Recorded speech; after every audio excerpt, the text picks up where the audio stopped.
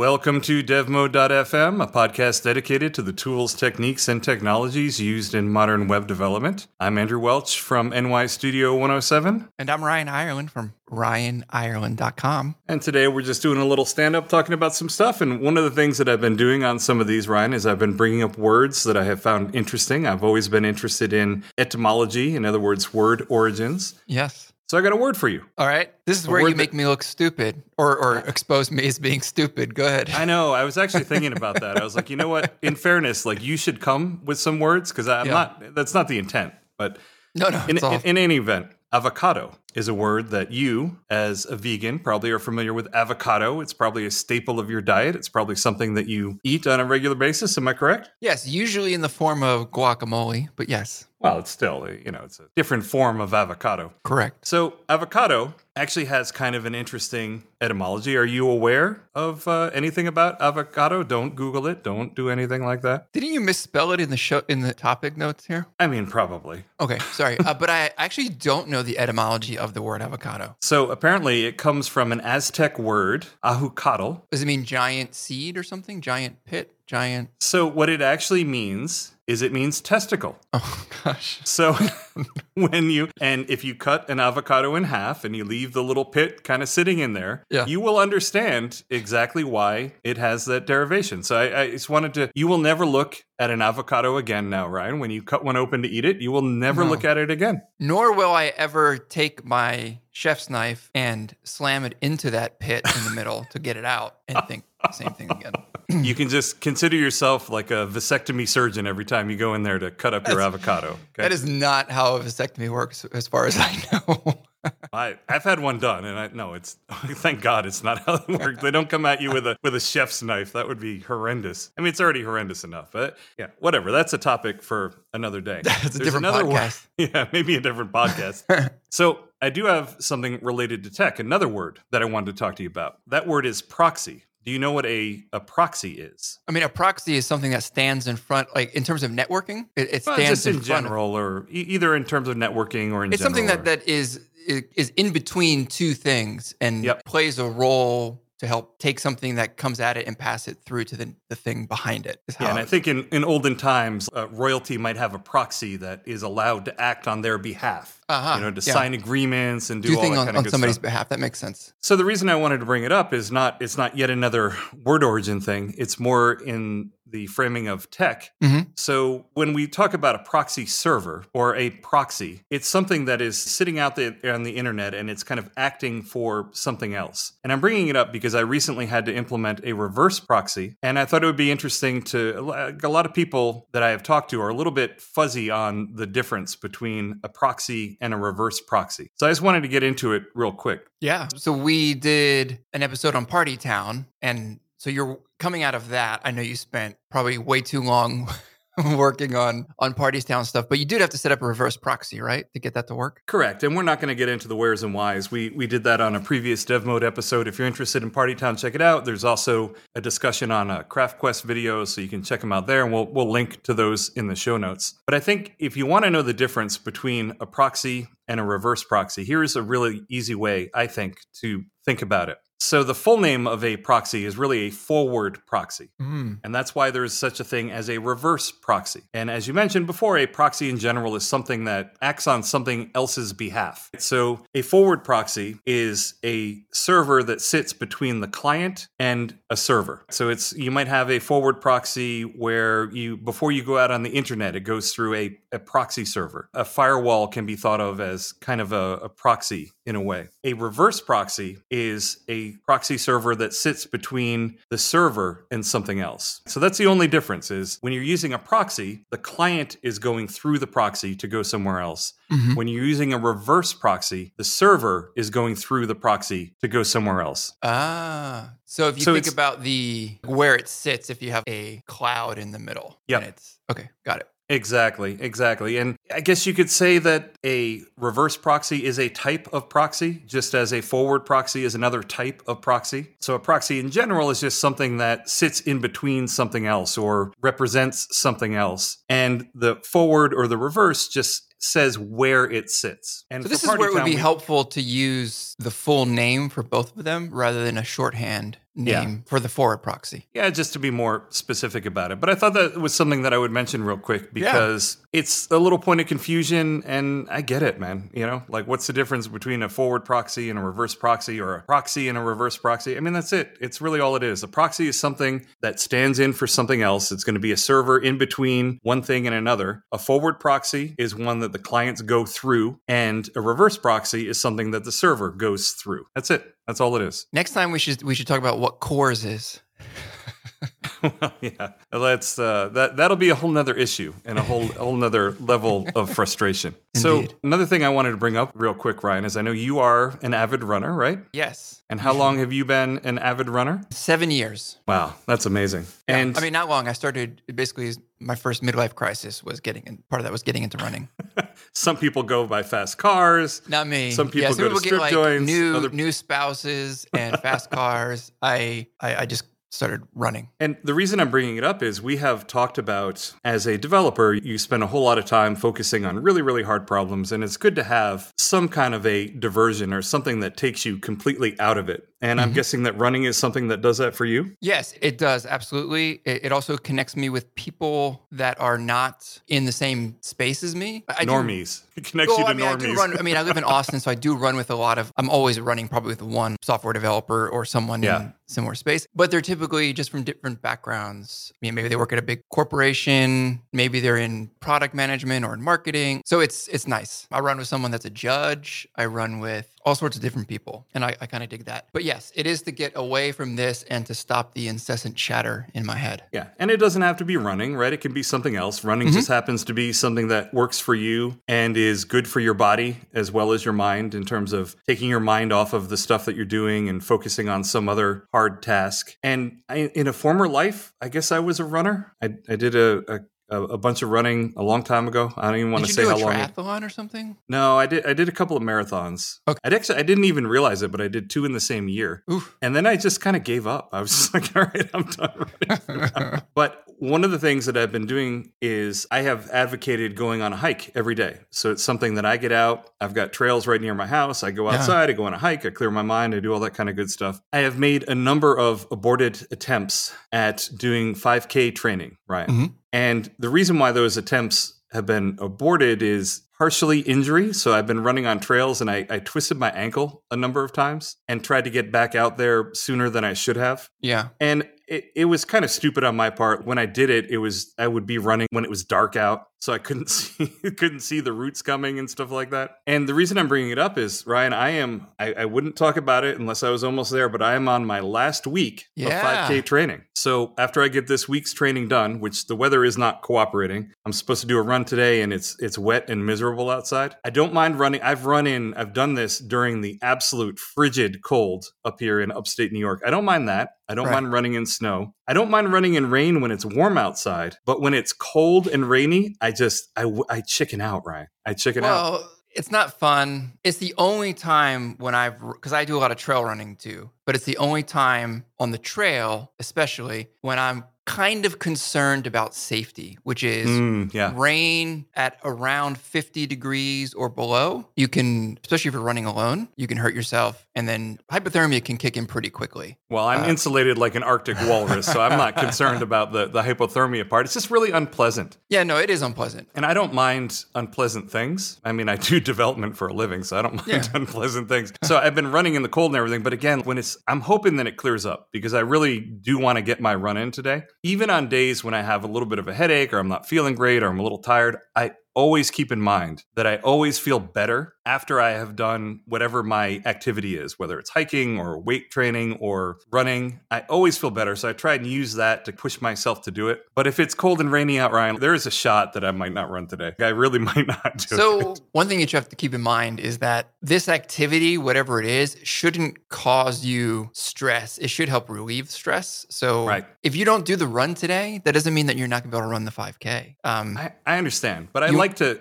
One of the reasons why I'm doing a training program is it's nice to have something that says, on this day, you should do this. And you're like, oh, okay, I should do this. And that's the limited amount of structure that I allow into my life, I guess. Now, there is a saying that you never regret having gone for the run, right? Afterward. Yes, yeah. But you will regret if you skip it. But I like to not like stress myself out too much. An absolute worst case, Ryan, if I really, really wanted to do it, my wife has a treadmill that she runs on every day. There you go. It was funny because when we got it, I was like, we're going to be hanging clothes on this. But man, for years, she has run on it almost every day during the week, which is pretty awesome. Yeah. So I could run on that. The only downside to running on that is I have to face the humiliation of running in front of my family. I look like a rhinoceros that's going out for a little jog. You know what I'm saying? Like, it's a little bit, I don't know. Like, I kind of like just doing it on my own if I can. But my son is also into running, and he has wanted to come with me. So it looks like I'm going to take him with me today, assuming the weather clears up. But again, steering this back to tech and development, people are like, why are you talking about your exercise stuff? I just think it's something to keep in mind. Because we're humans. Yeah, it's a good idea. Just have something. It doesn't even have to be exercise necessarily, right? Just something that gives you comfort, that is different. And I like your idea of it being something that surrounds you with people that are not in the tech community. For me, I tend to like doing this solo. I think the reason may be that it's difficult for me still. And I like just not having people look at me when I'm struggling. I told my son, if we go on this run, he's been doing cross country for a while. He's also 13 and he's ripped and all that stuff. I'm like, look, dude, when we go for this run, you just run at your own pace and just don't worry about me. Because I don't want to kill myself trying to keep up with him.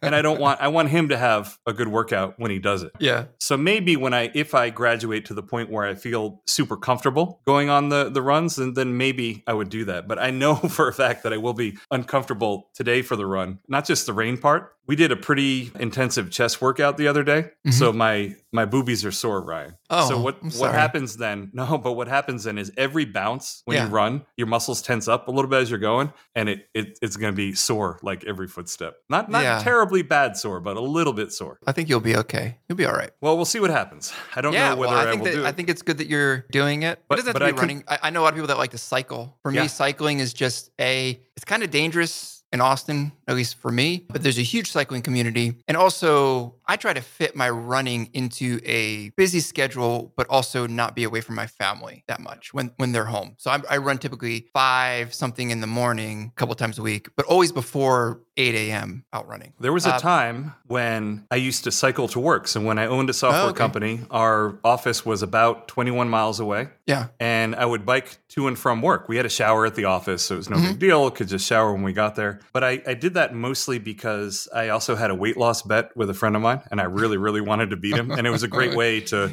force that makes some sense. exercise. Just sitting on a bike for some reason doesn't do it for me. Just getting on a treadmill, I don't enjoy that nearly as much as I do getting out and running outside. I don't know what it is. My wife does it all on the treadmill. I enjoy doing exercise so much more, or cardio exercise so much more when it's outside. I'm not sure why. Yeah, I'm the same way. So when is are you running like a 5K race, like an organized race, or is it just your own 5K you want to run? No, just after this week is done, the next step after that on the little training thing is 5K, right? So I'm almost there. Like my last run was 2.96 miles. So you're a few hundred yards away. You got it. Yeah. So it's pretty close. We're getting there. But part awesome. of that is they have a warm up where you walk to warm up. So it's still not quite like I would guess in terms of actual distance I ran, it was probably maybe 2.6, 2.7 miles. But still, it's getting there. It's getting there. Yeah, it's all about progress. Excellent. Well, you had an interesting tweet that you brought up, came on Tech Twitter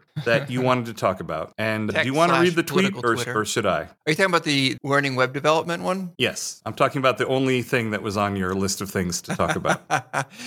Okay, so this person, I don't know who this is. Is this someone that's well known in Web3? I don't know who this person is, but at least based on their history, experience, followers, it's probably someone that is fairly steeped in the web development business. So it says, want to make learning web development easier, break it into 2 paths, front end and back end, with the front end being HTML, CSS, JavaScript, Tailwind, React, and then Git. And then the back end being Node, Express, MongoDB, and Heroku. And then revisit CSS is what he has.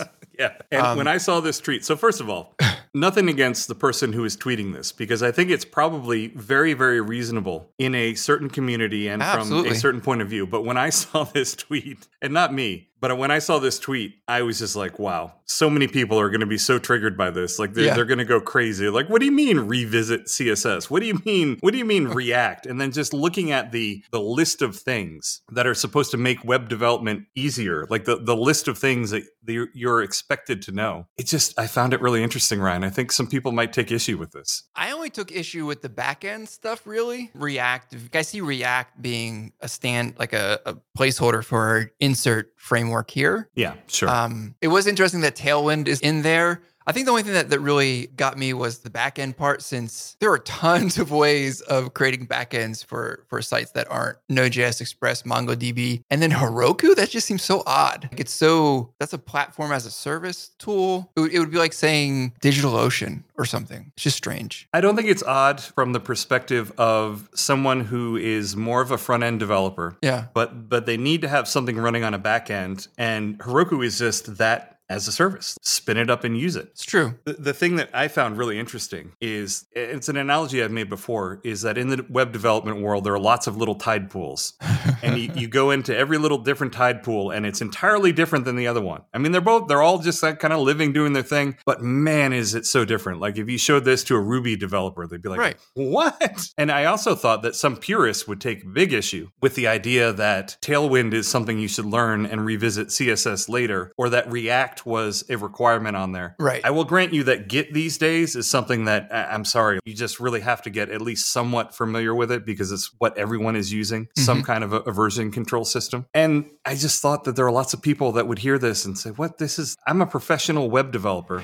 I've been doing it for a decade. I use only the first two things on this list. What are you talking about? Yeah. Now, the Tailwind thing doesn't bother me because I am definitely pro Tailwind. I've never really enjoyed writing a lot of CSS. It just hasn't been something that really spoke to me. But I could definitely see it triggering a lot of people. Because I guess, and this is the thing, talking about like little tide pools, is I think I like hang out mostly in the tide pool where people are using a Tailwind a lot. But my generation of web development, which is late 90s, kind of getting started, there's still people that are my age still think that everyone should be writing hand-rolled CSS where you're kind of like building it like on a per project basis. Right. I'm not that person, but I could definitely see people getting upset about this. Yeah, that's the other thing is, when I say that I thought people would take issue with this tweet, I really don't. I look at this from the perspective like, for this guy who's a JavaScript developer, this makes complete sense to me. And if you want to spend your time learning one language and getting really good at JavaScript, then it makes complete sense to me. Even though on the back end, I'm typically doing stuff in PHP. I do some in JavaScript as well. Yeah. I just think about being in college and writing a paper, and then I would get a note back from my professor saying, I need you to define web development before you go and talk about how to learn it, because oh boy,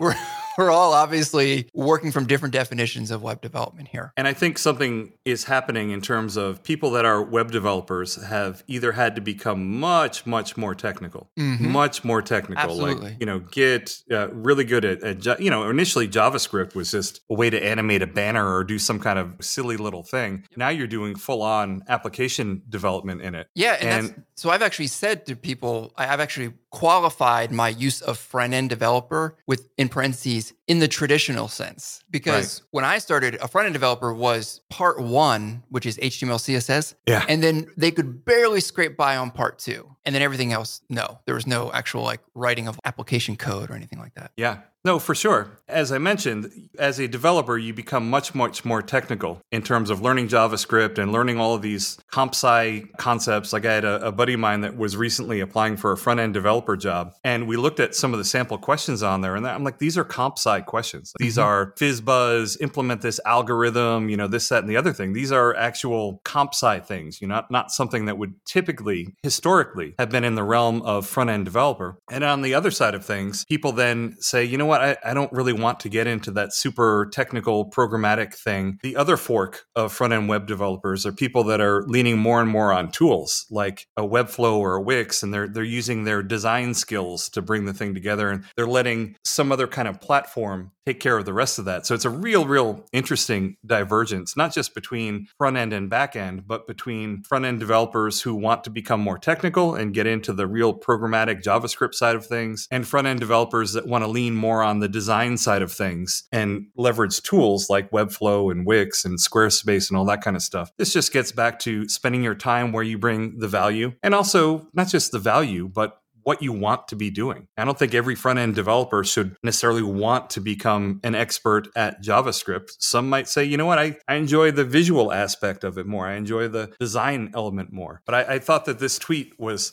kind of interesting because it's one of those things that in this person's world and the people that follow him, everyone's like, oh, yeah, this is great. This is perfectly reasonable. I totally get this. And I guarantee you there's another faction of web Twitter. Oh, yeah. There's another faction of tech Twitter that if they saw this, it'd be like, what are you talking about? Are you crazy? This is not, you know what I'm saying? Yeah, no, I mean, there could be 12 different versions of this post. Yeah. And they would all be valid and they would all exist simultaneously in different parts of web developer world. For sure. Everyone can play in their tide pool. There's nothing wrong with it. And you said you had issue with the back end. Again, I think it makes complete sense. If you want to just get good at one language, why learn another back end language? Just run JavaScript on the server and get really good at JavaScript and never have to worry about switching syntaxes between PHP and JavaScript. Even me, I've used JavaScript and PHP and a number of other languages, and I know them pretty well, but sometimes I'm like, how do I do this in PHP again? Or how do I do this in Java? I know how to do it. Right. I don't know what the syntactic sugar or the, you know what I'm saying? And when you're switching context like that all the time, it can be a little irritating sometimes. But isn't the hard work knowing how to break the problem down and approach it, not necessarily how to do it in X, Y, or Z? I would agree that is the hard work, or that is the skill that it is really good for you to get good at. But still, it's something you encounter on a daily basis that it can be kind of annoying. And I could see how it could be really appealing to just spend all your time getting really good at this one language and just never have to deal with that. So Ryan, one other thing I wanted to talk to you about was all-inclusive resorts. So you and I had talked about you were interested in going on vacation and you wanted to go to an all-inclusive resort. Mm-hmm. And as usual, I had an opinion on that. And I said, oh man, do you really want to go to an all-inclusive resort? And so from your perspective, tell us why you were interested in going to an all-inclusive resort. Sure. Because there's no work involved in anything related to that vacation. You get on a plane or drive if you're within driving distance of something, and then you just show up and all the food it's basically a cruise except less gross than a cruise. Everything is there. You don't have to worry about food. If you drink, you don't have to worry about drink. You don't have to have any of those worries. And you can just literally have your wristband on. You get your wristband on. Sit and relax. I like different types of vacations. I really, really like, and haven't done it in a long time, just one of those unlimited time to be at the beach, poolside, just sitting and not doing anything. And maybe somebody will bring us food and drink right to our chair. So you want to be served like a Roman emperor on your vacation? No, I mean, want to sit there and bring me peeled grapes.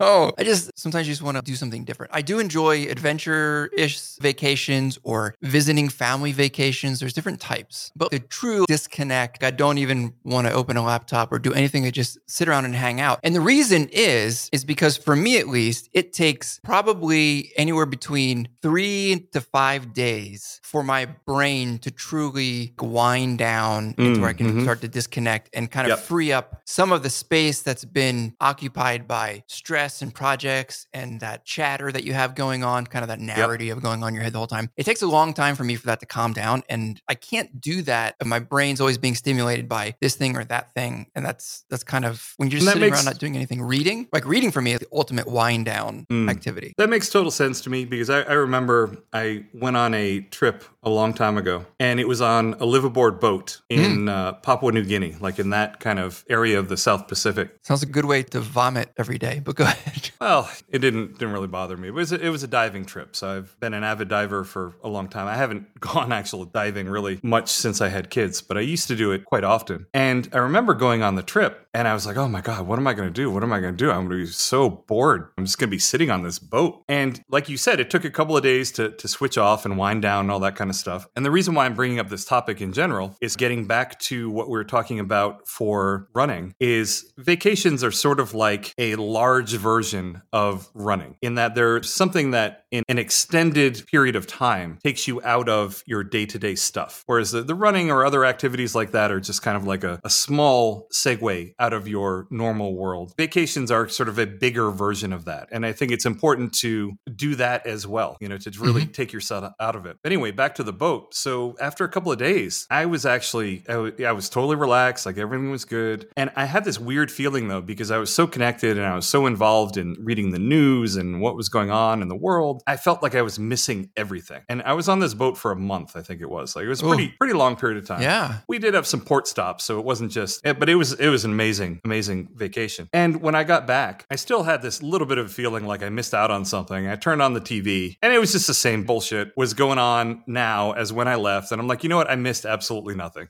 You know what I mean? I really did. I really missed nothing. And it was all good. It was all kind of in my head. In terms of the all-inclusive resorts, I have been on vacations like that before. I tend not to like them. And the reason I tend not to like them is very specific. So if I'm traveling to another country, I think going to an all-inclusive resort is a terrible way to do it. And I'm going to explain why. Yep. Go ahead. So if you're going to another country, the whole point of that, at least to me, is to look at other cultures, see how they live, experience something different than your own. And that's the whole point in my mind of going to these places. If you go to an all-inclusive resort, it doesn't matter where it is. It could be in Barbados. It could be in the Cayman Islands. It could be in Florida. It could be anywhere. And it's going to be the same damn thing. It's going to be a hotel with a pool, with a buffet and a beach. And it makes no difference where you are. So if you're going to bother to go out of the country, to go to a different place, I feel like, I don't know, I just wouldn't want to do that. Does that make sense? That makes complete sense. It's like, so I think you and I are both Marriott customers, stayed at a lot of Marriotts, but it's like going and staying at a Marriott somewhere. I actually tried not to do that in a place I've never been that's otherwise unique because then you're staying in a hotel that looks like any other hotel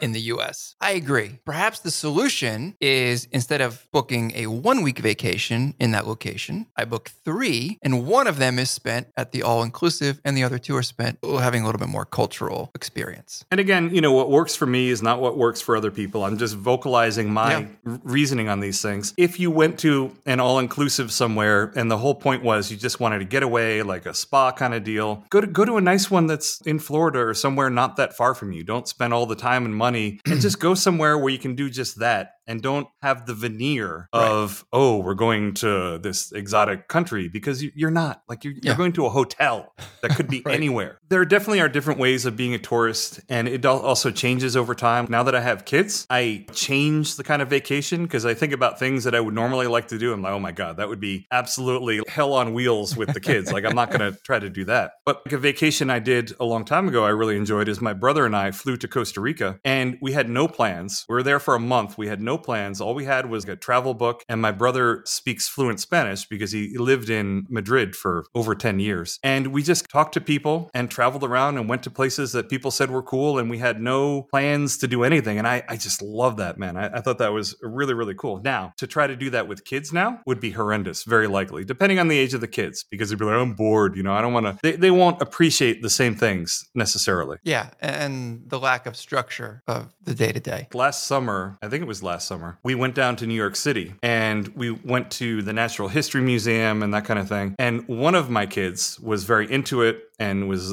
checking everything out. And the other was just an absolute nightmare. Like just absolutely, like if you're in a very small pool, he was the one that was just peeing in it constantly. You know what I mean? And it made me just not want to do that. So it depends on your family situation and kind of what you're doing. I don't blame you for wanting to go to an all-inclusive resort. I just was down in Texas and I went in, and passing by the gym, I saw that they had a spa there. And I was like, ooh, why not? So I signed up for, get this, I got a full-on massage. I got a facial done, Ryan. Like I did all of these things. I can tell.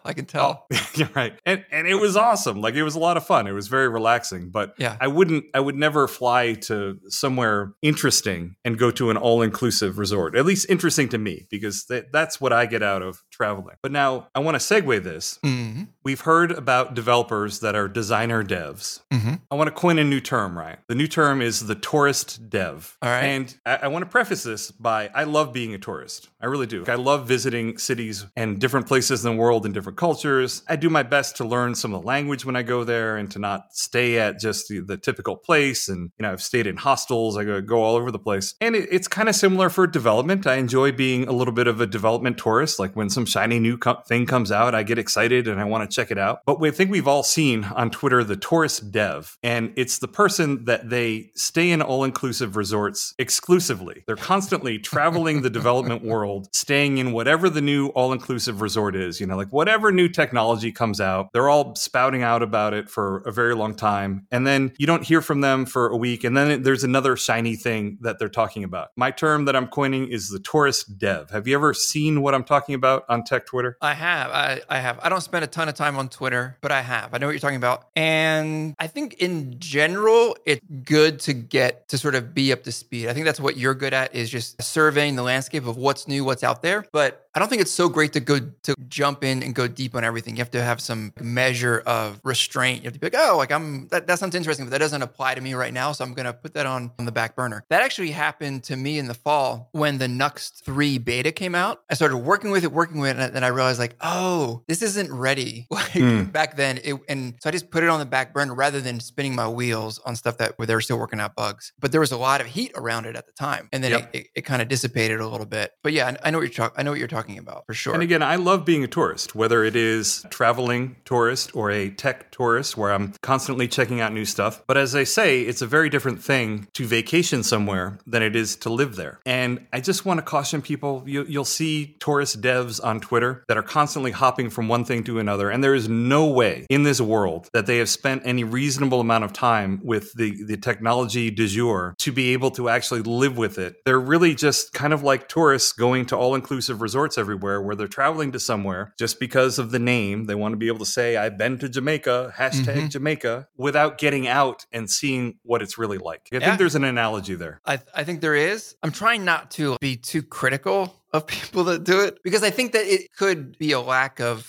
focus that could have other underlying reasons. Sure. And I think that is you're right to caution people to not think that that's normal to do that, because if anything, we should all, technology moves really quickly, but it doesn't move if you don't go on social media and just generally try to get good at the part of your craft that you work on. It actually moves fairly slowly. And if you invest in that slow work and that slow progress and don't feel like you have to jump from one thing to the next, we've all seen people who they don't publicly announce their developer tourist activities, but you see it sometimes where they jump from one thing to the next. You're like, well, like how about just going deeper on getting good at one thing? Right. And you can learn so much more that way, because you could actually learn how to be a better developer. You can learn how to be a better designer. If you're not jumping from one design tool to the next, or, always migrating your personal blog to the next hotness, with the risk of being accused of that, because I do training. So I do actually try to show people new things all the time. To an extent, you have to do that. Right. I mean, it makes sense that you would have to be the one that surveys the landscape and tries to come up with training on this type of thing. And I don't want to crap on anyone, because I think the enthusiasm is fantastic, right? If one of the reasons why you're constantly checking out the new thing is just you're super enthusiastic about technology, then great. Yeah. All I'm saying is be aware of this when you're on social media. Be aware that a lot of developer Twitter or developer other social media sources, there's an Instagram filter on this stuff, Ryan. You know what I'm saying? Like there is this filter that the person, there's just no way that you're ever going to be extremely good at anything if you're constantly hopping from one thing to another. Yeah, I agree. And I don't know if you're just trying to goad me into some sort of anti-social media rant, but I'm getting pretty close. Ryan, we're just having a conversation. So wherever you want to take it, you can take it. I don't think there's anything. I will just say this. In general, I would say that more people need to spend less time on social media. It is not the real world. It tends to be, like if you go talk to your neighbors, they're not spouting off about the same things you read on social media. They're actually more concerned about the slow life of what's just happening around them. Right. And I would encourage people to, and I think it's the same thing with developer, Twitter, or social media. It's much different than what people are working on. Most people are just working with the same tools they may have been working with for the last 3 or 4 years, and they're trying to get really good at them. And those tools are still completely fine. And I feel like I could be accused of being somewhat hypocritical in talking about this, because I do do, check out lots of new technologies and things that are going on, whether it's, Vite or Partytown or Nuxt or Vue or Svelte or any of these things. But one of the things that I try to do is I try to survey the landscape, and then I try to pick something that I think is going to have value for me. And then what happens, Ryan, it's kind of costly for me because then I kind of disappear down a rabbit hole, whatever it is. And I try to get a little in depth with the thing to see, hey, is this really something that is going to be beneficial to me? And then I try to actually use it for something practical. Doesn't always pan out. Sometimes I'll get down a little bit down that rabbit hole and I'll be like, oh, no, this isn't it. It is something that I try to do is get a little bit in depth on some of these things. Like I am using the stuff that I talk about on production. Right. And you're not just tweeting about it. Well, I just want to caution people. And look, by no means am I trying to say that I'm an expert on these things either. We're all always learning. Right. All I'm trying to say is just as you don't want to measure your looks or your value based on people's highly filtered Instagram pictures, you also don't want to measure your value as a developer based on tourist devs that are constantly tweeting about the new technology. And then, what do you mean you're not using CoffeeScript, to rewind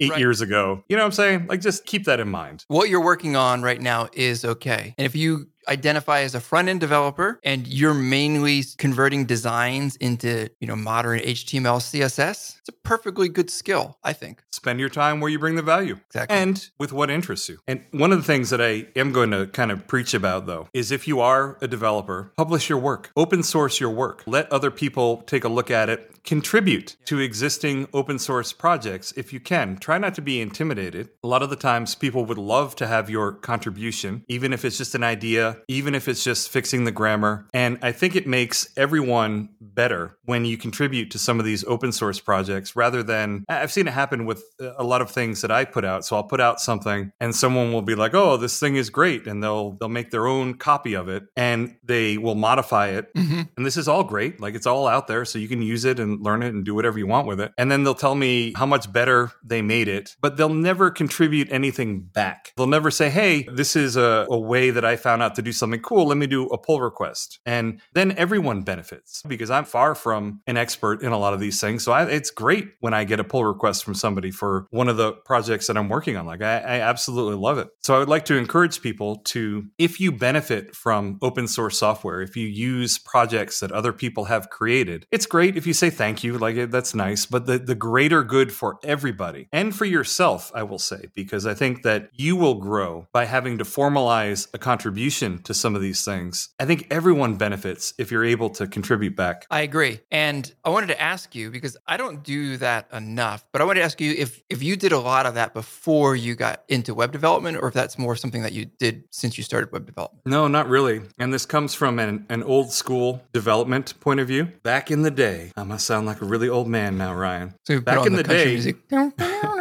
Your source code was your secret sauce. Right. It was the stuff that you kept under lock and key, and you didn't want anyone to see it because it was your competitive advantage or whatever. And that really was the mentality. And it wasn't just me. There were lots of people that had that opinion as well, where there was some distrust of open source. And I think we've gotten far beyond that because it's pretty clear that lots and lots of eyes will make things better. Nobody's perfect. Other people will spot bugs or have use cases that you would never encounter. So I think we're past that part of it. The part that I think some people get hung up on is one, not wanting to look silly by publishing something that they don't think is quite there yet. Mm-hmm. And the other is just being, I don't know, just a little intimidated about contributing back to something, or maybe not realizing how much benefit there really would be if they contributed back towards something. Yeah, and I think that you make a good point about the growth and the learning experience of doing that, because you can get good feedback on, like if it's code, you get good feedback on your code. And if they're asking for an improvement in it, you could actually learn a lot. It's almost like an easy way to get some code reviewed by a peer. And I fully understand the idea that, well, I don't know if this thing is the best, so I don't really want to publish it, or I'm not really sure if they would want this pull request even if I did it. My answer to that would be that just try it, put something out there. You may find that maybe no one looks at it. Maybe just your project, just nobody looks looks at it, but no big deal. At least you went through the step of putting it out there. But you may also find that other people will be looking at it. And even if your code isn't perfect, because no code is perfect, you may grow as a developer because other people will be like, hey, this is how you could do this better. And you see their pull request or their suggestions and you're like, oh, that's great. And there you go. You just got a mentorship, a little mini mentorship in getting better at something. And Andrew, I want to bring this all the way back around to running and your comment about not wanting to run in front of, you run by yourself, not run in front of your family, is that I tell people that are new to running, sometimes people are really insecure about running out in public or running with other people because they might not have perfect form or look good, whatever. I'm using air quotes here, look good when they run. Oh, I'm well beyond that, Ryan. I already know that I don't look good when I run. But the thing is, and what I remind people is that no one is paying as much attention to you as you think they're paying attention to you. Very true. It's just not the case. And I think the same thing is with code. People might look at your project, but they're not looking at it with the critical eye that you are. So just keep that in mind. You and I put stuff out into the world all the time, whether it's code or video or audio. And I'm sure we sound like asses sometimes, but it's just part of it. And I'm super cognizant of that kind of stuff. But so don't worry about it as much. It tends not to bother me because I already realize that I'm not perfect and I'm fine with that, And we do live streams all the time. I can't remember the one that really got you flustered. The Alpine JS? We did one with Alpine going in there cold. Neither one of us knew anything, which to be honest with you, probably wasn't the best because if we're trying to show people, whatever, but it was kind of fun to just explore it and check it out. But it was also very clear that we didn't really know what we're doing. But, that's fine. We're all learning. And the only reason I don't want to run in front of my family is because I got to live with you. I'm going to... If I went grew up in running a big on the family, and I know that family, especially siblings, they can be the meanest people sometimes. It's not even the meanness. I just know that I'm going to get up there on the treadmill, and one of the kids is going to go over and be poking my belly the whole time, and just stuff that I don't want to have to deal with. You know what I mean? I just want to go and do my thing. That's when you take away the iPad for 3 months. That seems like sending the wrong message, Ryan. I don't know what the message is, if it's wrong or right, or just a message. But that is one thing that I like about the decision that Pixel and Tonic made about their plugins, which is that if you wanted a Craft CMS plugin to be in the plugin store, it had to be in a public Git repo, which I think is some developers at the time were kind of complaining about it. I think that's a great decision though, because I think that has created a learning resource that makes it really easy for people to go check stuff out. And let's be honest, it also would be really easy for them to just pull down your package and inspect the code anyway. So what's the difference? At least have it on a platform where other people can contribute to it easily if they want to. I agree. So the only other thing I wanted to wrap up with, Andrew, is I don't know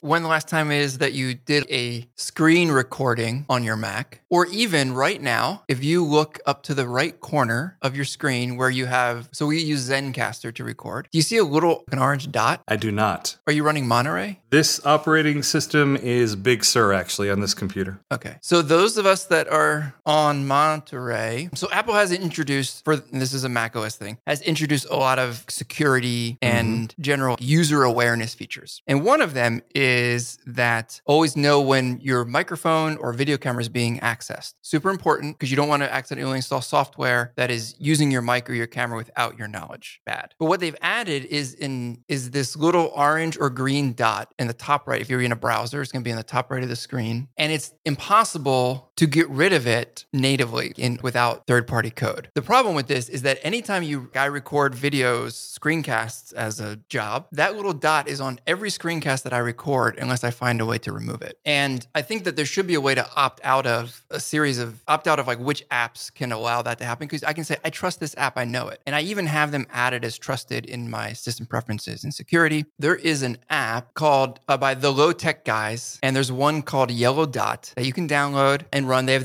speaking of open source, you can look at the source code on GitHub, and it allows you to remove the little orange dot in the corner of your screen. And they do some sort of hacky workaround to get it to work because it's a system level thing in macOS. But if anyone's run into that, and if you do recording, even if it's a recording for like a client or you're doing some sort of promo recording to show portfolio work or something like that, check it out. So that's my little mini rant is sometimes I feel like that Mac OS is turning into just a little bit too high maintenance with some of the security stuff. How many times have I had to hop on a Zoom call or some other Google Hangout, Google Meet, and it won't let me use my video camera unless I restart the whole browser?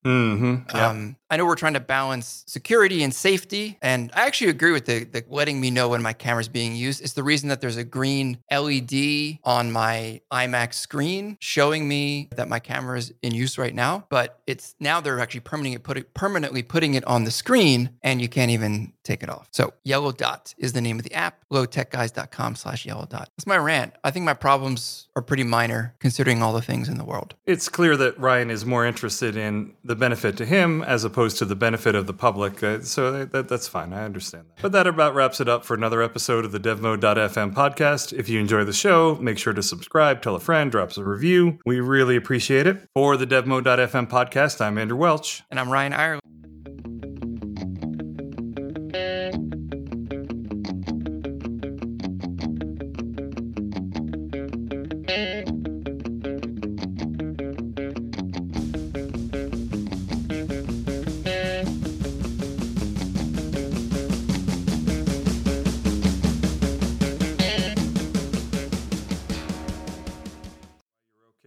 Elderly people getting scammed, and just so you can have a clear recording.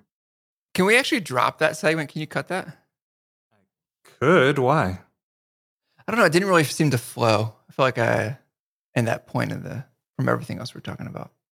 I'll listen to it. If it's really bad, I'll get rid of it. But otherwise, I'll keep it in. I don't think it's probably too bad as a segue. Oh, what was the Docker Compose thing? Oh God, that again? Not stopping the recording. I'll tell you about it real quick.